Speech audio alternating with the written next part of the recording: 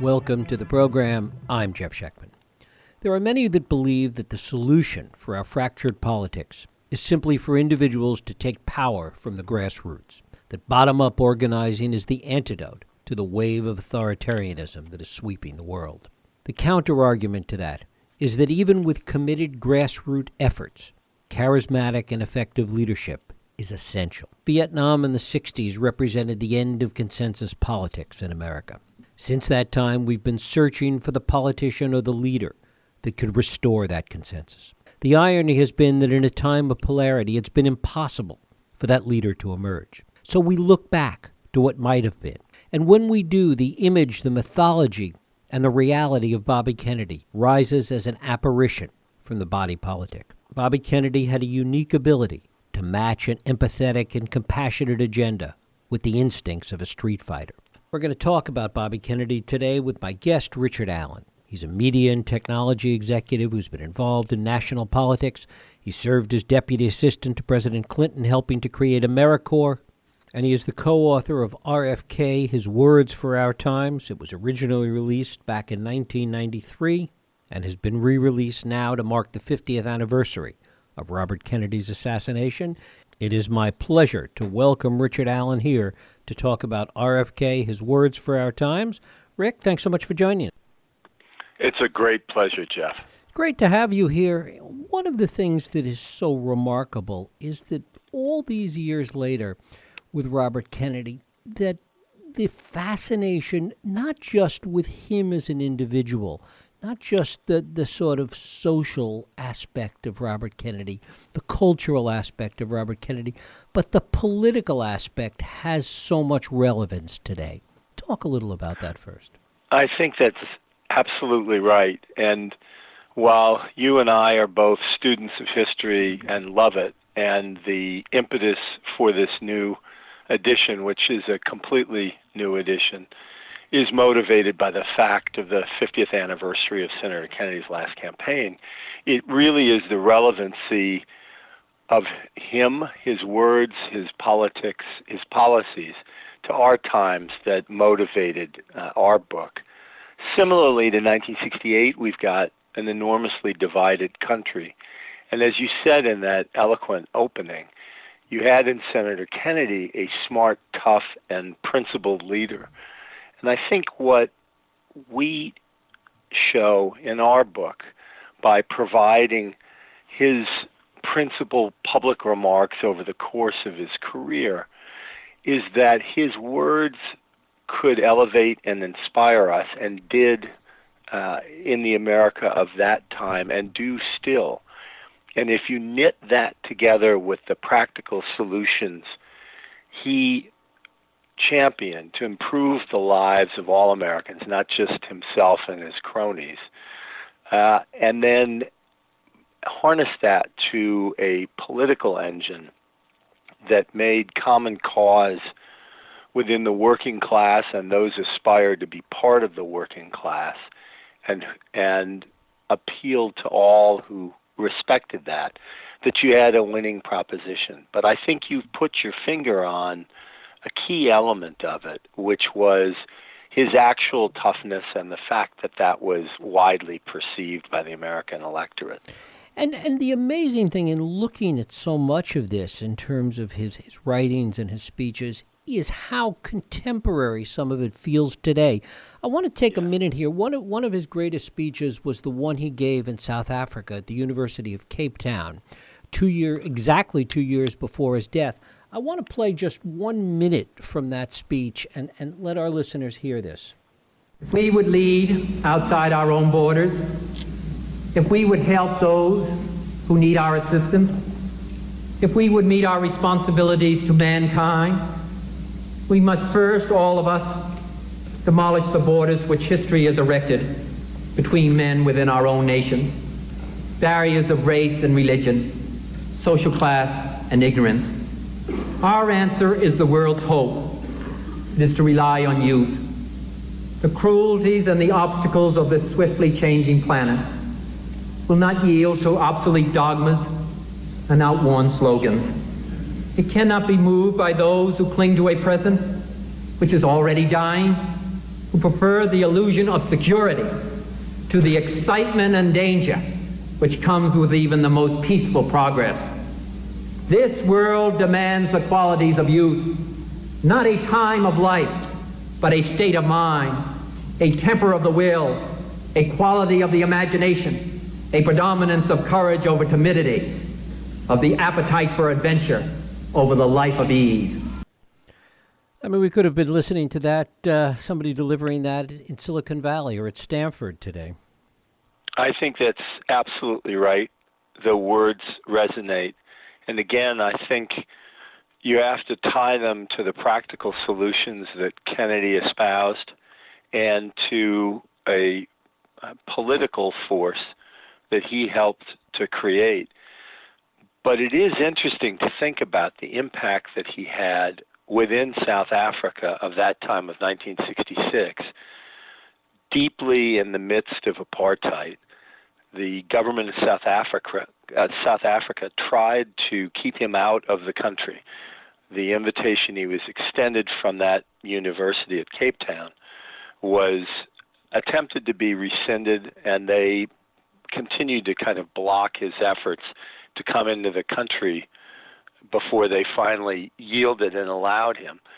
And in a very brief period of time, he electrified the country. We went back, and I had pulled from the morgues of the principal South African newspapers the coverage of that trip. And they would put 6 to 8 reporters on him because he was in constant motion almost 24/7. And there were so many appearances, and they were so revolutionary for South Africa at that time and so impactful that the entire newspaper ended up being devoted to him.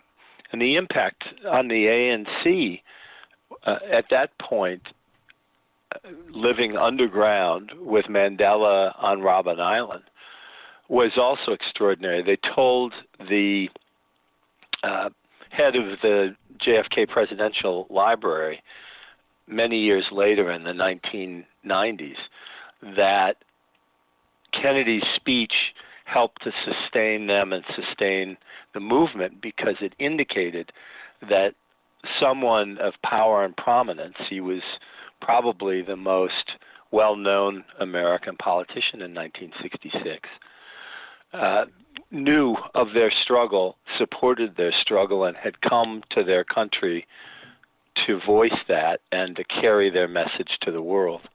That's the impact of an extraordinary man. But for our times, those lessons can not only resonate but motivate us.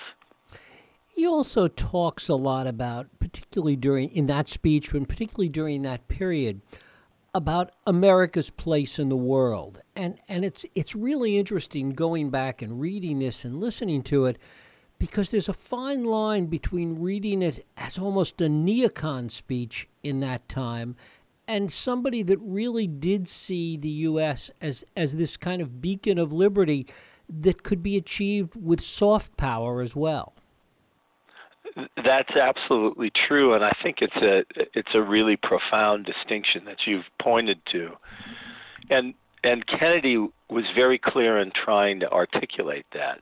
He believed that our relationship with the rest of the world had to be centered on what he felt were the common aspirations of human beings everywhere, but recognizing that, as he said, all nations do not develop in the same manner or at the same pace. And so that reality was central to the way that he felt America should operate in the context of a world community. When you look at all of his work, as you do in this book, talk about the places that you see that it really had real impact in this country, other than the mythology. Where did the rhetoric and the compassion, where did that have a real impact even after his assassination? Well, I think the impact here in the United States was in part forging a coalition that has been difficult to maintain in the years since, but is critical for us to do so. And that really centered on the common man and women, the Polish-American steelworker, the African-American mechanic, the Hispanic-American farm worker, the Native American activist. Kennedy understood and respected the first part of those hyphens, right, that heritage. But he was so determined to make the second part of it, the common title of American, mean an equal chance for each of us. And you may have read, Jeff, a terrific op-ed piece in the New York Times about a month ago by Richard Kallenberg of the Century Foundation, who said that Kennedy's playbook was for what Kallenberg called an inclusive populism, a liberalism without elitism, a populism without racism. And I think that combination is an accurate reflection of Kennedy's appeal and is applicable and indeed essential today if you're going to see a reconciliation across the political divides and a new spirit of progressivism within America. It's interesting, though, the way in which that idea has been perverted, even by the Democratic Party over the years, to a kind of identity politics that is not inclusive in that sense. I think Kennedy kept trying to enunciate what we held in common. And you spoke of his enormous empathy, which was one of the elements of his character that made him so popular and vibratingly popular in terms of the public of the time. And it turned on trying to describe the lives of other Americans so that their conditions were well understood by people of very different backgrounds and experiences, but we could see that we were all facing a common set of problems that just played out differently based on our background experience and circumstances of the time. And by talking about the problems faced by inner city African Americans and talking with equal passion about the conditions of coal miners, white coal miners in Appalachia who had been abandoned by the government, where the private sector had left and the good jobs were gone.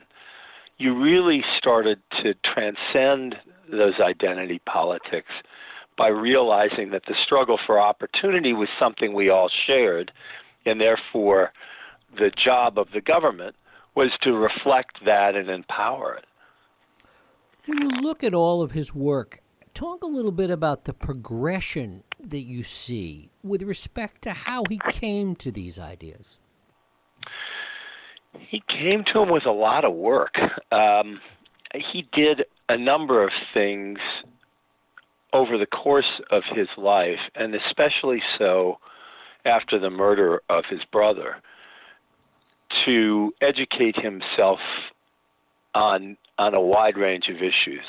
The fact that he was voracious is widely commented on by his staff and friends and those who knew him during that time. He read exceptionally widely, but he talked to people and sought out perspectives even more widely. And as has been commented on, he mainly listened. He asked lots and lots of questions, and he tried to educate himself so that he could understand and therefore be able to communicate what the conditions were that Americans were facing. And you saw it in his trips to the Mississippi Delta to understand rural poverty in America, and the times he spent with the farm workers out in California. All of those were fact-finding missions. They were politically taking his own prestige and applying it on behalf of groups that had been marginalized to try to bring to literally capture the TV cameras of America and be able to show his fellow Americans what people were facing in these struggles. And I think that combination of reading a lot and seeking out information from everyone, from experts, from ordinary Americans, and doing the hard work to really try to understand, were incredibly compelling within the context of his political leadership and his public appeal. What do you think people get wrong in understanding Bobby Kennedy? I think it's easy after all of these years to mythologize him and miss the toughness that you said at the outset of this segment. I think that the toughness was an important element of his character. And so I think people miss that. I think they also miss the incredible spirit of adventure and the way that he lived his life. That's not appreciated by some and not as present in modern politicians. And this is somebody with a great sense of fun and an enormous amount of adventure. And the book is filled with examples of that, whether it's his time in the Amazon or climbing what had been renamed as Mount Kennedy and others. He was a man in constant motion who pushed himself and others. And it's hard to imagine that energy in an era where the President of the United States spends a substantial portion of his time on a golf course. Why do you think it has been so difficult for anyone to, imitate's the wrong word, but we'll use it, to imitate or capture the same spirit of toughness and empathy and compassion that he did? Well, just in the way you frame the question, I think is part of the answer. You're combining things that most of us would call opposites. And that's difficult for any two characteristics in any individual. I think many have tried. Robert Kennedy certainly benefited from the fact that his brother was a widely loved president who was regarded as having been martyred. And that certainly gave greater credence to Robert Kennedy as his brother and spiritual as well as genealogical heir. And so I think those conditions are very difficult to replicate. But part of it is the willingness to do the hard work. This was something that Peter Edelman, who was one of Senator Kennedy's two principal legislative assistants, mentioned earlier this week at an event that we were both at. Kennedy just worked incredibly hard, and he took the requirements of the legislative process seriously, and he wanted to see things actually done.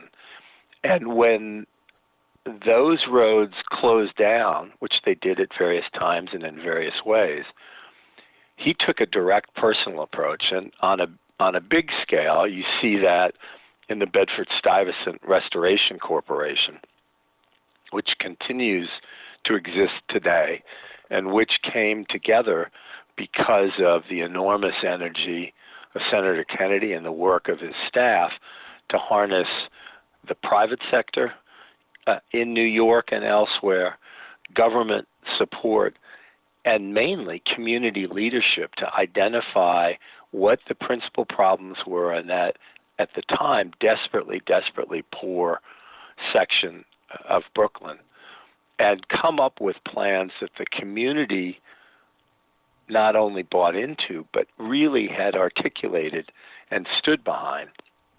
That was something that Kennedy did really kind of outside the normal structure of government, because he wanted to have a model that could scale. He knew it needed to get done, and he was impatient.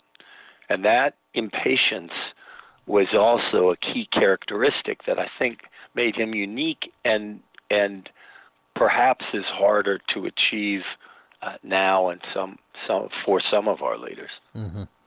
He also understood the value not just of doing things, but of convincing people of the merits of what he was doing, not just selling it, but really trying to make it clear how people would benefit. Well, and again, I point to Bed-Stuy as an example of that, because he was fed up with programs for the sake of programs. He didn't believe that government was necessarily the solution for every problem. He thought that for major problems, it was clear government had to play a role. But he was very pragmatic. And if you're trying to make a difference, you had better show results and be held to them. And that was something that, again, he insisted on. And, you know, Jeff, I think it's part of a sense of patriotism that is not defined as such as much today as it should be. And that is, I think his patriotism was an effort to constantly improve our country, ourselves, the lot of others, not some, blind allegiance that we had made a perfect nation and all we had to do was find some way to recapture that kind of, imagined past. It wasn't that America was exceptional because it had solved all of her problems, but that we were constantly seeking better solutions to reach our objectives and our ideals. Talk a little bit about this volume, about the book, and about what's included in it. Thank you. There are three parts to the book. The core of it are very lengthy excerpts from his principal public remarks. The audio that you played from the famous Cape Town speech, which frankly is my favorite speech, as difficult as it is to pick the favorite among so many great ones, that's there in full. And many of the major addresses are there in full, and they're all there in meaty excerpts. The second part of the book is the contextual narrative weave around the speeches and writings so that you understand what was going on in Kennedy's life and in the life of the nation at the time. And then the introduction to the book are a series of half-page to a page reflections by notable leaders from around the world, what impact Kennedy has had on them personally and the impact they believe he's had on their country and on the world. We have 5 Nobel Peace Prize winners, 4 presidents, the winner of 22 Grammys, some very unique and unusual leaders. And the reflections are really, really extraordinary because of that mixture of impact on the writer as well as on the broader society. Mm-hmm. Talk a little about that Cape Town speech. When people talk about Kennedy's speeches, it doesn't always get the attention that it should. Well, that one probably bears the fingerprints of more writers than almost any in this volume. And I suppose it's worthwhile to talk for just a second about how Kennedy worked with speechwriters. He was himself a very talented writer, and the book begins with excerpts from 3 bylined articles that he wrote for the Boston Post in 1948 as the British mandate in Palestine was ending and the new state of Israel was about to be declared. And Kennedy went there as a bylined reporter. And that's an indication at 22 years old that this was somebody who already understood the English language well and could harness it. And he continued with that throughout his career. But obviously, as he grew to become a public official and the demands on his time expanded, he did have help from others. But it was in a carefully managed process where he would spend a lot of time describing exactly what he wanted to convey in the speech. And then there would be iterative drafts back and forth until he got what he wanted. And he'd continue to change it right up until the moment that he walked up to the podium. And I've actually had the podium drafts in many of the major speeches, and you can see in his kind of crabbed handwriting where he's dropped things in at the very last moment, pulled stuff out, really tried to express even the nuances down to individual words to make sure he was communicating it. And in the Cape Town speech, some famous names to students of American history played a role here. Allard Lowenstein, who had a long history with South Africa, made, a number of really important suggestions and toughened the speech up. But this was also a major address that Adam Walensky, who was one with Peter Edelman, were the two principal legislative aides, spent a tremendous amount of time on and accompanied Kennedy on that trip. And there were others who contributed. But in its totality, it's just a magnificent, magnificent speech. And interesting that it was delivered exactly 2 years to the day before the assassination. Yes. Richard Allen, the book is RFK, His Words for Our Times. It's just out from William Morrow. Richard, I thank you so much for spending time with us. Thank you, Jeff. It's really been a pleasure. Thank you.